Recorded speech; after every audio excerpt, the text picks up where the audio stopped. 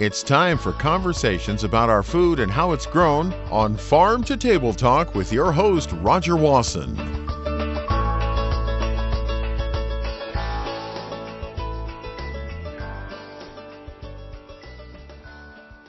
A few years ago, I had a chance to have a podcast with my guest today, and it was back before goats had another thing to think about.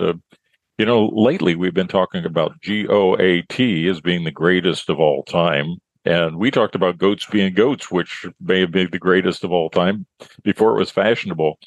Aaron Steele helped dig me out of that. That probably wasn't the best example, but I think of you when I hear people talking about Tom Brady and being the greatest of all time and the GOATs, and I think, man, we did a podcast about goats before that became quite as popular as it has been in the last couple of years.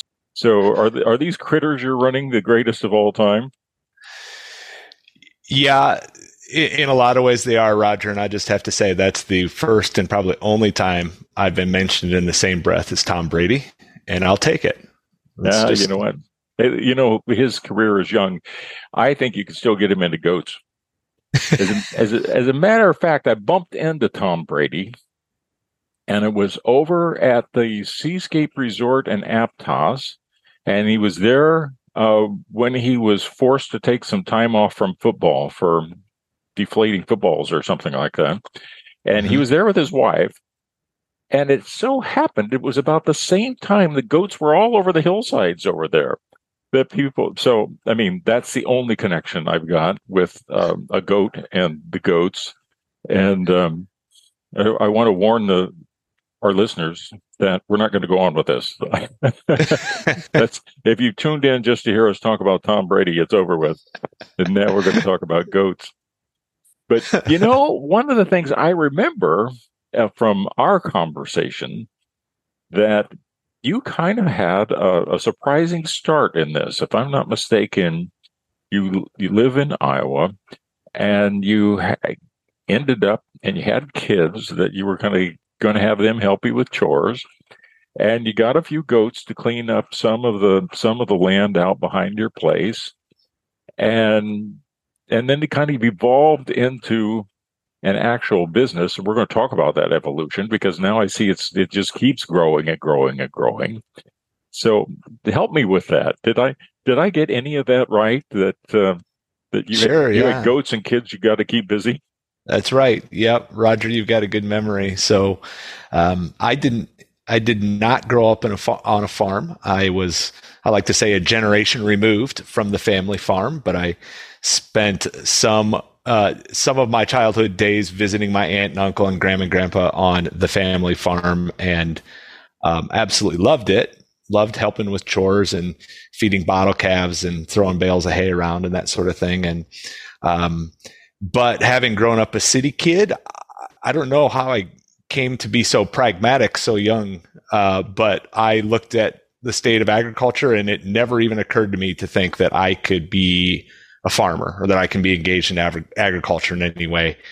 To operate a farm on Iowa farmlands, you got to pretty much inherit the thing, or be in line in the family farm to take it over. So even though I loved that as a kid, it never crossed my mind that I would be a farmer. Then years and years later, my wife and I, who did grow up on a family farm in Iowa, we just moved out to a little acreage northeast of Ames, Iowa, and started dabbling in things to make it feel more like a farm, even though we knew that in terms of Iowa farms, it never was going to be much of a farm.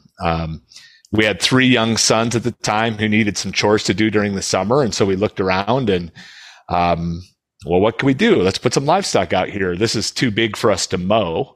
It's not big enough to be of any interest to a farmer, really, in terms of leasing the extra land from us. And we got goats. Truth be told, if I had known about hair sheep way back then, that I could get sheep and not have to shear them, that's where the story would end, probably. But instead, we ended up with meat goats. Put them to work on just some weedy patches on our own property, and we're just amazed at what they could do. really loved the goats as livestock. And we could see that the market for meat goats was really strong and improving all the time. And so we started to just kind of scheme ways that we could worm our way into agriculture beyond just a hobby. And we started looking around at some of these goat grazing businesses, many of which were just in their infancy. They popped up across the country here and there. And at the same time thought, boy, that really kind of fits our conservation ethic. And that is a way that we could envision approaching agriculture in an unconventional way that gives us kind of a back door to farming here in Iowa. So we got our first goats about a decade ago, and shortly after that started our business Goats on the Go, using goats for weed and brush control for our customers. And we've grown quite a bit since then. Yeah, well, it's so exciting. And I want to go back to a couple of things you said. First of all, it's almost impossible to get into farming unless you inherit the farm, or unless you're being really, really creative, like a grazing programs. Because when you start looking at that resource that a ruminant animal can convert, then it kind of opens up a whole different frontier. And of course, we've talked to a number of people that find different ways to get their foot in the water, and it's just it's a really interesting time. Again, if you're not going to inherit a farm, the scale that it takes for typical corn, soybeans, or even hog operations are pretty big, and it's something that's out of reach for a lot of people. But if you can be creative and started with that creative, like you did, look out the backyard and see this grass and weeds and brush and saying, well, gee, how can we work on that? And you arrive at these ruminant animals. Yeah, you're absolutely right. I mean, you hit on something really important, which is goats. Even outside of the commercial service we provide, goats open up all sorts of land to grazing. That takes advantage of an underutilized resource, and in terms of weeds and brush and forested areas that exist in my part of Iowa, mostly just in river and creek valleys, and the rest is relatively flat row crop land. So there's this resource out there that nobody was taking advantage of, and that gave us a real opportunity, and I think continues to give lots of farmers an opportunity who will put the full benefits of goats to work in their operation. It can even open up, pastures that neighbors have that are, where brush is encroaching and it's limiting their ability to raise cattle or produce enough forage for cattle. And it opens up all sorts of possibilities. And one of those big possibilities is this using goats for a commercial service in parallel with a meat goat operation. And I don't know that if I had actually continued in the family farm, just kind of walked the normal path into operating a conventional farm in Iowa, that would have ever occurred to me. And I don't think it occurs to most farmers to take what they have to offer and not just offer it into the commodity market or even to direct marketing to consumers, but also turn it into a commercial service. And, what we found is that the non-farming public is really hungry for little tastes of the farm. And our service using goats for weed and brush control, helps them with their vegetation problems, but also gives them a little bit of that, a little taste of the farm, a little taste of local foods, a little education for their kids about how farming works and livestock production works. So, yeah, I'm kind of interested too in keeping this on a parallel track in a little bit, because you've got a sheep element as well. And you mentioned that had hair sheep been more available, or you've been more aware of it, you might have been utilizing sheep a little bit more.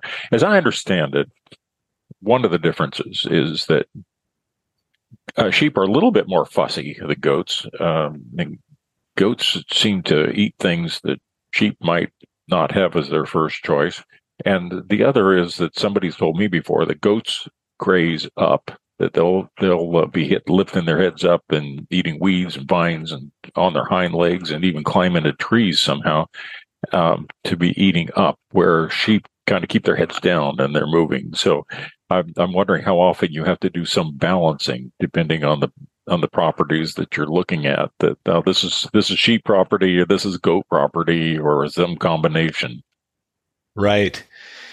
Yeah, don't let anybody tell you that goats don't eat grass or that goats don't like grass. But, if given lots of choices, goats will kind of start looking for their meals at eye level and up as opposed to down to the ground. And the majority of their diet will be made up of woody, brushy species and tall broadleaf weeds, tall broadleaf plants and forbs. But we do run across projects here and there that they have more of that grassy herbaceous vegetation on them, and adding sheep certainly speeds those projects along. So we will kind of balance out the goats and sheep depending on the demands of the project. Not bad idea to point out that part of the trade-offs here too, that if you're going to try to keep it under control, keep that brush under control, not getting all carried away, your options are carbon fuels that you got some motors, you're out there, you're running mowers and so forth, and you have equipment and the gasoline that goes into it, or something like Roundup that, sprays you could put on, or you could do the natural. So I think it's a sell that makes a point to a lot of people that say, oh, well, that's interesting. Well, let's go back now and talk about the business that has emerged from all of these things that you recognized and getting your feet wet into this whole area.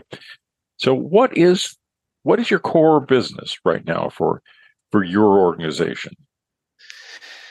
Right. So our business has evolved to where my core business is not so much actually putting goats out on customers' properties. We do have somebody doing that for us locally here in central Iowa. But we started the business originally in 2012. We went out and made all the mistakes we could possibly make and corrected them. There weren't a lot of well-established business models at that time. We just gathered, soaked up expertise and soaked up lessons as best we could. And then we had a lot of folks calling us looking for advice on how to start their own commercial targeted grazing companies. And so in 2016, we launched what we call an affiliate network. It's a brand network of independently owned goat grazing, and we call them goat grazing businesses, but they might include sheep as well. Targeted grazing businesses all across the country. So from the outside, it looks a little bit like a franchise. It's not technically a franchise, but we have right around 60 affiliates right now in half the states in the U.S., all providing a local goat grazing service under the Goats on the Go brand.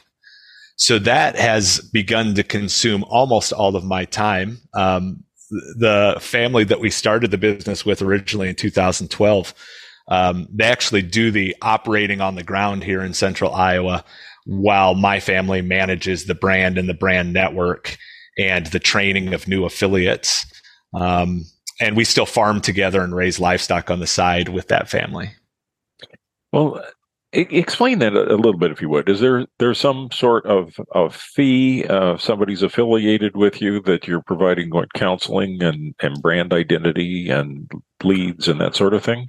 Right. Yep. So our affiliates pay a flat annual fee. In some ways, it's almost like a membership club, and they pay the club fee in order to access all of the club benefits. It's just a good way to visualize it. And so those benefits include being able to use our brand and trademarks in the promotion of their own business. They get a presence on our national website. So all of our affiliates across the country share a website, and each one gets their own profile page through which customers can contact them.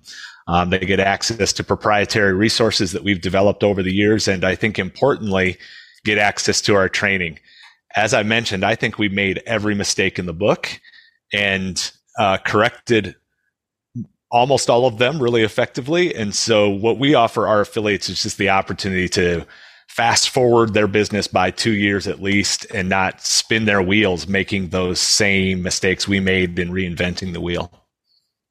So if we take a typical operation, so this business, and they've got the idea, they like what they're doing, they may be getting it started, they have to go purchase some goats and some sheep and so forth. How does it operate? So, could you just paint a picture for us for somebody that has one of these businesses? What does that look like? How many is it a full-time person working on it, or help us understand that? Yeah, so as I mentioned, we have affiliates all over the country. They're in different climates and different terrains and serving different markets and different customers. So they're all a little bit different and they have the freedom to operate as they see fit. But I would say the vast majority of our affiliates are their wheelhouse is kind of suburban style small projects. Less than an acre up to maybe 5 acres, maybe stretching to 10 acres in size. And they're typically running 30 to 50 animals, let's say, to provide that service. Now, we do have affiliates who have the capacity to do really large projects and run several hundred animals at once, working for, state departments of conservation and the U.S. Fish and Wildlife Service and that sort of thing. But the majority of our affiliates are kind of in that small project wheelhouse. Many of them are doing this as just a second layer of revenue on their small farm, or as a second source of revenue for the family, like a second salary for the family. But we do have markets where the affiliate is able to, replace their full-time job just by doing goat grazing. The demand has to be there, obviously, and then you have to match that demand with the capacity. But it is possible, and we're seeing some really strong markets in the U.S. right now. Whenever I fly over the country, which I don't do often anymore, but I look down there and I just see lots of space that really can't be utilized for anything but sheep and goats. And you could argue cattle, but actually, certainly, I think the goats go some places and sheep do some place that not necessarily is best for cattle, but ruminant animals. So to one extent, there's still a lot of opportunity. But then when you start getting into these communities and you look at all of the resources available there, the parks and the streams and the lakes and the rivers and areas, but you add to that now this creation of solar farms. There are so many acres. And when, I see how many there are out there already, and it seems like it's just beginning. That is going to continue to explode all across the country. Are you seeing many of their sheep or goat opportunities with these solar farms that are deciding they're open to grazing? Yeah, our affiliates are just beginning to enter that market. We're a distributed network across the country. So each of our affiliates has their own local territory that they serve. So they kind of have to be fortunate enough to have that solar farm pop up in their local territory. And then they're able to serve that. But we're really excited about the potential. We think that there's a lot to be optimistic about there. And our affiliates, they're already excellent at managing livestock in a mobile, portable way. And they're excellent at doing mob grazing and close monitoring of the landscape as they graze. And they're really used to doing this all in the public eye and making their customers look really good. And all of those skills just apply directly to the solar grazing industry, if you will. It's a young but quickly growing industry. Based on the industry data that I can pull together, I figure that right now, only about 2% or less of the acres under solar panels right now are being managed with grazing. And at the rate that solar farms are expanding right now, I think we're going to be putting sheep in all sorts of solar farms all over the place and probably not able to keep up with that 2% share of that market. So I do think it's really promising. I think that the practice is excellent. It's great for the landscape. It's great for the soil. And it's a win-win for the solar company and for the solar grazer. So we're just getting our toe in the water of that and starting to provide some really excellent solar grazing training for our affiliates. But we see that as being a big part of our business in the future. maybe isn't a big concern, but I think about those goats getting up on their hind legs. As they're building these solar panels, they probably want to be sure they don't have any little wires dangling around that animal can decide to bite off. Well, I'm glad you mentioned that, because we actually have developed a second brand, Sheep on the Go. We talked about some of those projects where adding more sheep is helpful, and solar grazing is a nearly 100% sheep type of operation. So goats have already kind of developed a bad reputation for climbing on solar panels and chewing on cables. And so sheep seem to be the appropriate tool for solar sites. So if I were going to call you up right now and say, this is really interesting and I want to get something going that's to supplement my income, and to start off with, I'm going to get some goats or I'm going to get some sheep, and I've got a place to keep a double handful or so to get started. What do you have to go through with somebody's? And I imagine you get calls like this fairly frequently, or now that your affiliates are getting calls like this as well. So how do you help them say, okay, if you're just right now thinking it sounds like a good idea, but you want to actually do it, what do you tell them? Yeah, from the customer's perspective, somebody who's actually thinking about hiring a goat grazing service to help manage their land? No, I'm thinking about somebody that wants to provide that service. Okay. Yeah. Yeah, we do talk to those folks all the time, and we're always inviting new affiliates on board because we've got lots of space across the U.S. to put out more goats on the go territories. I think some of the key things that we talk to them about is, what is your level of experience with goats? And sometimes we'll talk to somebody who says, I don't have any experience with goats, but I'm going to buy goats next week, and the week after I want to start a goat grazing business with those. And we tend to kind of pull the reins in on those folks and say, look, that's a lot. Like, goats are challenging animals and they have their own learning curve.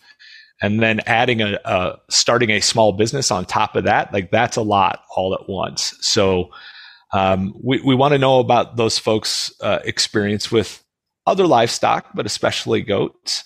But if we feel like, they're properly motivated and they have the experience that they're going to need, or at least they're willing to go at it at the pace that will allow them to be successful, then we're going to just, bring them up to speed on all the benefits of being a Goats on the Go affiliate, and eventually have them sign an agreement with us and attend our training. And we think it's the best training in the country for commercial targeted grazing.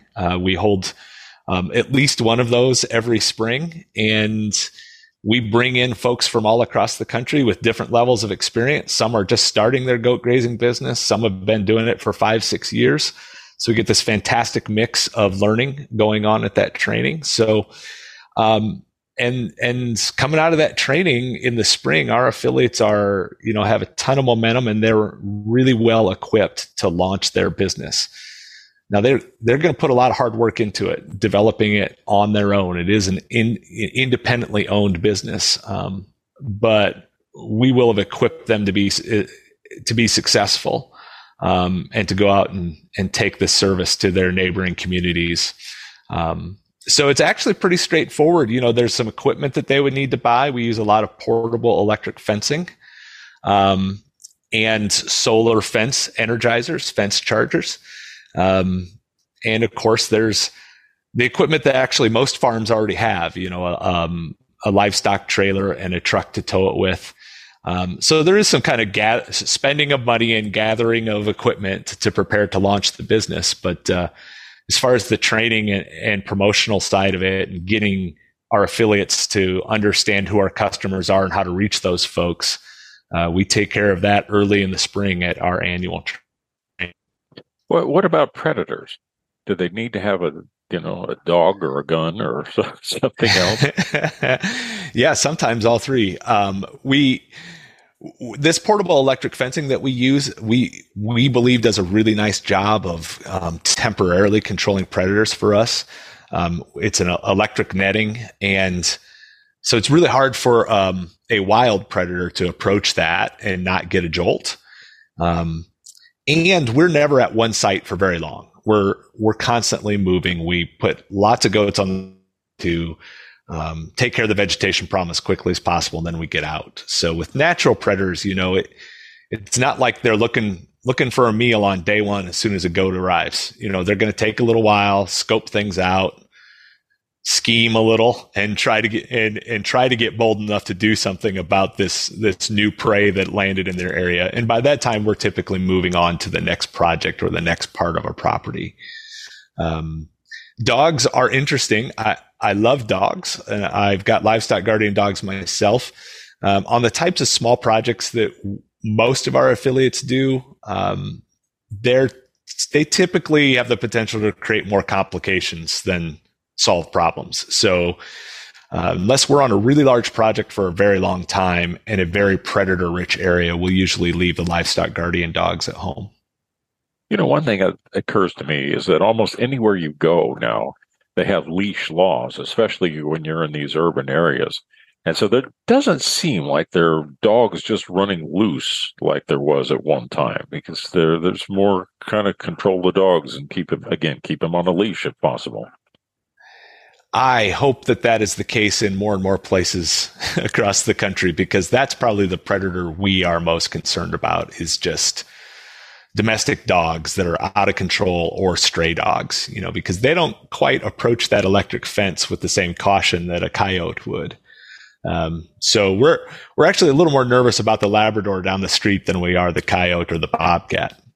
Yeah. No, it's an issue. Now, another thing, when the goats or the sheep have done their job and it's time to harvest those goats or sheep, how do they deal with that? Because as hopefully you're ending up having a market perhaps to have this meat sold or used somehow. How does that happen? Yeah. So we, as we already talked about, we here in Ames on our farm, we started this because we wanted to be engaged in agriculture, and we wanted to be engaged in producing really great food for people. So for us, that means we're a meat goat operation and a targeted grazing operation. We do have affiliates who aren't interested in that, in the agricultural side of things so much, and they may never sell their goats for meat. And that's okay. Our affiliates can make all their own decisions about that, but we're really open about the concept that Goats on the Go as a brand is, we're just not holding back when it comes to what we're trying to do with meat. And we'll tell anybody who asks about all the benefits of goat meat in general, but then put through our system, we think it's the most sustainable meat on earth. Our goats are producing environmental good, conservation good their entire lives. They don't just benefit humans on the day they go to slaughter. They are working for us all the time, offsetting the use of chemicals and petroleum and machinery and erosion, reducing erosion all through their lives, not just that final day of their lives. So there's a lot of benefit to be gained there. So we're pretty open about that. Our system is, as far as the actual production of the meat goats, is not unlike most goat farms, sheep or goat farms. We raise the offspring to whatever market weight and age we're shooting for, and we take them to market, and we'll occasionally sell direct to consumer as well. We do have to make some adjustments, though, to fit into our targeted grazing schedule. We learned early on that actually, truth be told, the goat grazing operation is going to deliver more revenue to us than the meat goats themselves. So we thought we would be bending the targeted grazing business to fit our goat production system, and it turns out to be the other way around. We do have to adjust our goat production system to fit the targeted grazing business. So that does impact when our kitting is done and when we take animals to market. Sometimes it affects the weight we take goats to market. But it's interesting. You mentioned all the environmental impacts that are very positive in the role that the grazing the sheep and goats can have. But they are ruminants, and fortunately, they're not being criticized like cows. There are people that I think are unfairly picking on cows and saying that we need to stop eating stop eating meat, stop eating beef, and so forth. And that's another podcast, and we've talked about it many times and other guests I've had. But it seems like goats and sheep are ruminant animals too, and they're under the radar screen. They don't come up as people that are worried about their burping and contributing to the little bit of methane that they might be putting out into the atmosphere. So maybe I shouldn't be mentioning it. Well, you and I and some other environmental activists could debate all day long about how long-lived methane is in the atmosphere and how much methane these animals produce and how much methane historically the bison and elk and antelope herds in North America produced. Right. We could talk all about that, but the shortcut for me is just that I'm producing amazing meat using an animal that is delivering multiple benefits to our culture and to our society all along the way, ending with some really excellent meat that is in high demand. And harvesting renewable resource of these grasses and the other products that otherwise aren't getting utilized too. Yep. And, sequestering carbon in the ground, just the simple act of their well-managed grazing. So lots of benefits to offset any critiques of raising ruminant livestock when it comes to goats. I want to go back to the processing end of it, though, that you do end up with meat. And so people are going to have to, either if they're harvesting them themselves or they've got to find a locker plant or processing plant of some sort. And we've been short of those all over the country. But there's been some programs lately that are trying to help more and more local processing. As those are getting on board, do you find that they're open to working with sheep and goats? Because there's many of these locker plants, I think, don't have much experience with sheep and goats. They know what they're doing with cattle. Yeah, that has been a challenge for us. We really love our processor nearby here, but they recently stopped taking goats. It's just, it kind of interferes with the process of cattle and hogs going through their system. And so they view it as a bit of an inefficiency. And many people delivering goats to these local processors are bringing 1 or 2 or 3 at a time, not 15 to do in a day. And so that has been a challenge for us. As we've kind of started to come down off the COVID hill here, I hope that we're going to see some more opportunities open up for processing sheep and goats as there's the backlog is relieved for folks wanting to fill their freezers with beef and pork. So I hope that opportunity opens up ahead in the near future, but I think it's going to continue to be a challenge for us. Many of the folks who buy directly off our farm, and we don't do a lot of off-farm sales, but many of them want to do their own slaughter anyway. It's just culturally important to them that they handle the process from the live animal all the way to how they eat it at home. So we don't find that most of our off-the-farm buyers really want us to deliver goats and sheep to a livestock processor for them anyway. One of the things I find interesting, if you look at the large meat packing plants across the country, more and more they are populated, the workforce are populated by immigrants that have come in from other countries.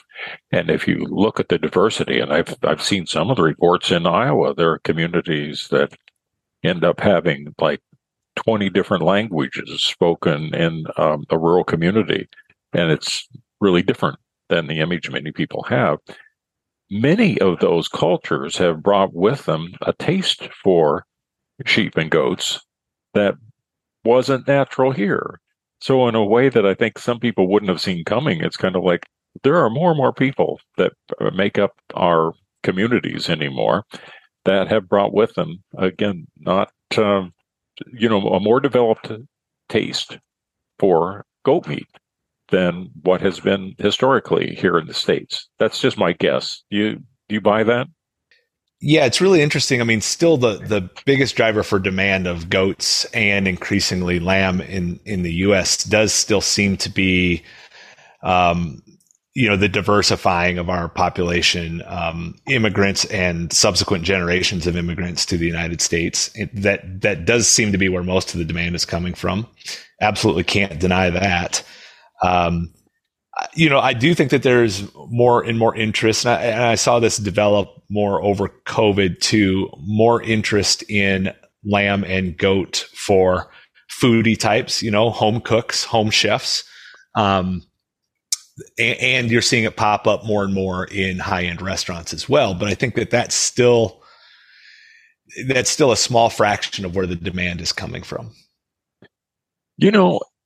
We need to remind people that they can see the things that you're involved with on your website. And why don't we mention it right now? Because you've talked about all the range of your programs. I'm sure we're creating some curiosity with some people listening today. But tell them where they find you online. Yeah, thanks, Roger. You can find us at goatsonthego.com. You'll find information about sheep on the go and our solar grazing there as well. So goatsonthego.com. We also have a kind of a side project at farmdogpodcasts.com. It's a podcast about the working dogs of farms and ranches and homesteads. So we talk about livestock guardian dogs and herding dogs and even some hunting dog stuff and, pest control on the farm and ranch with dogs. So that's just kind of been a labor of love. When I looked at your website too, you also mentioned Barnyard Discoveries. Kind of explain what that is and how that connects. Yeah. So the small world connection here. So we have a contract, basically a consulting contract with a really cool company named Barnyard Discoveries based in Peoria, Illinois. You can find them at barnyarddiscoveries.com. Barnyard Discoveries is a mobile farm exhibit that is building out an affiliate network all across the country, very similar to ours here at Goats on the Go. And so we do have a partnership with Barnyard Discoveries to kind of help them out with some of that structure and promotion. And so I hope to see Barnyard Discoveries all over the country.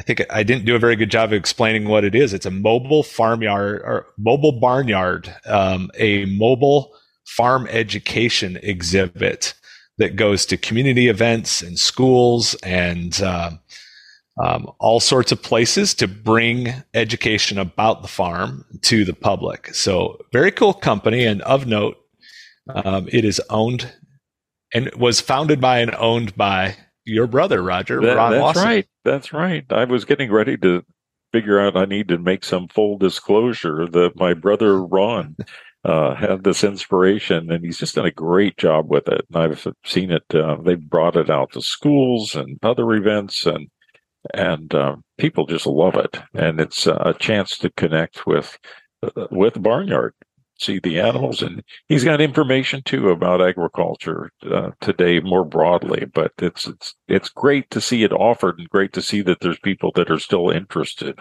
in what happens at a farm. Absolutely, it's a really fascinating business, and what it shows me is just again what the demand is, what the hunger is for agriculture among the non-farming public. Ron's success there in Peoria, Illinois. It's not like there's any shortage of agriculture in Peoria, Illinois, but yet there is like this separation between the agricultural world and the urban and suburban world. Even in a place like Peoria, or even in a place like Ames, Iowa, that has the public wanting to learn more about the farm and about agriculture. So it's a really cool business and a business opportunity that other folks could get involved in with Ron as well.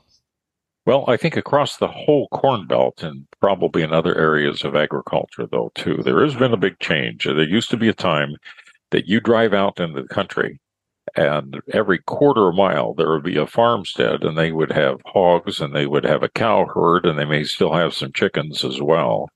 And now, certainly in hog operations, some of these counties, even across Iowa and Illinois, may only have 2 or 3 in the entire county, where they used to have 2 or 3 on a mile of country road. So bringing the farm to the city in so many ways both as they do at Barnyard Discoveries as you do, is a way that people can get that connection, which is otherwise missing. It's less available to them than it was in years past. Yeah, absolutely. Yeah, fewer fingers, fewer roots from the farm extending into the community than there ever were. And you definitely see the impact of that. And I'm sure Ron has some great stories he would tell about kids not knowing the first thing about agriculture, about how farming is actually done, and that his exhibit really opens their eyes. Adults too. Yeah. Well, we've had him on before, and I'm going to get him back again sometime soon. So, Aaron, I really appreciate what you're doing. It's nice to talk to you, and it's really good to hear about the progress that's happening. And one more time for those folks that just want to be sure that they either want to inquire how they may be able to get started themselves, or maybe even search a herd out that they see a need to be able to get goats or sheep. Remind them one more time how they can connect with you. You bet. Goatsonthego.com. You'll find everything you need there. And if you want to listen to Farm Dog, you can find that podcast on any podcast app or at farmdogpodcast.com. Aaron Steele, thanks for being on Farm to Table Talk. It's my pleasure, Roger. Thanks for the invitation.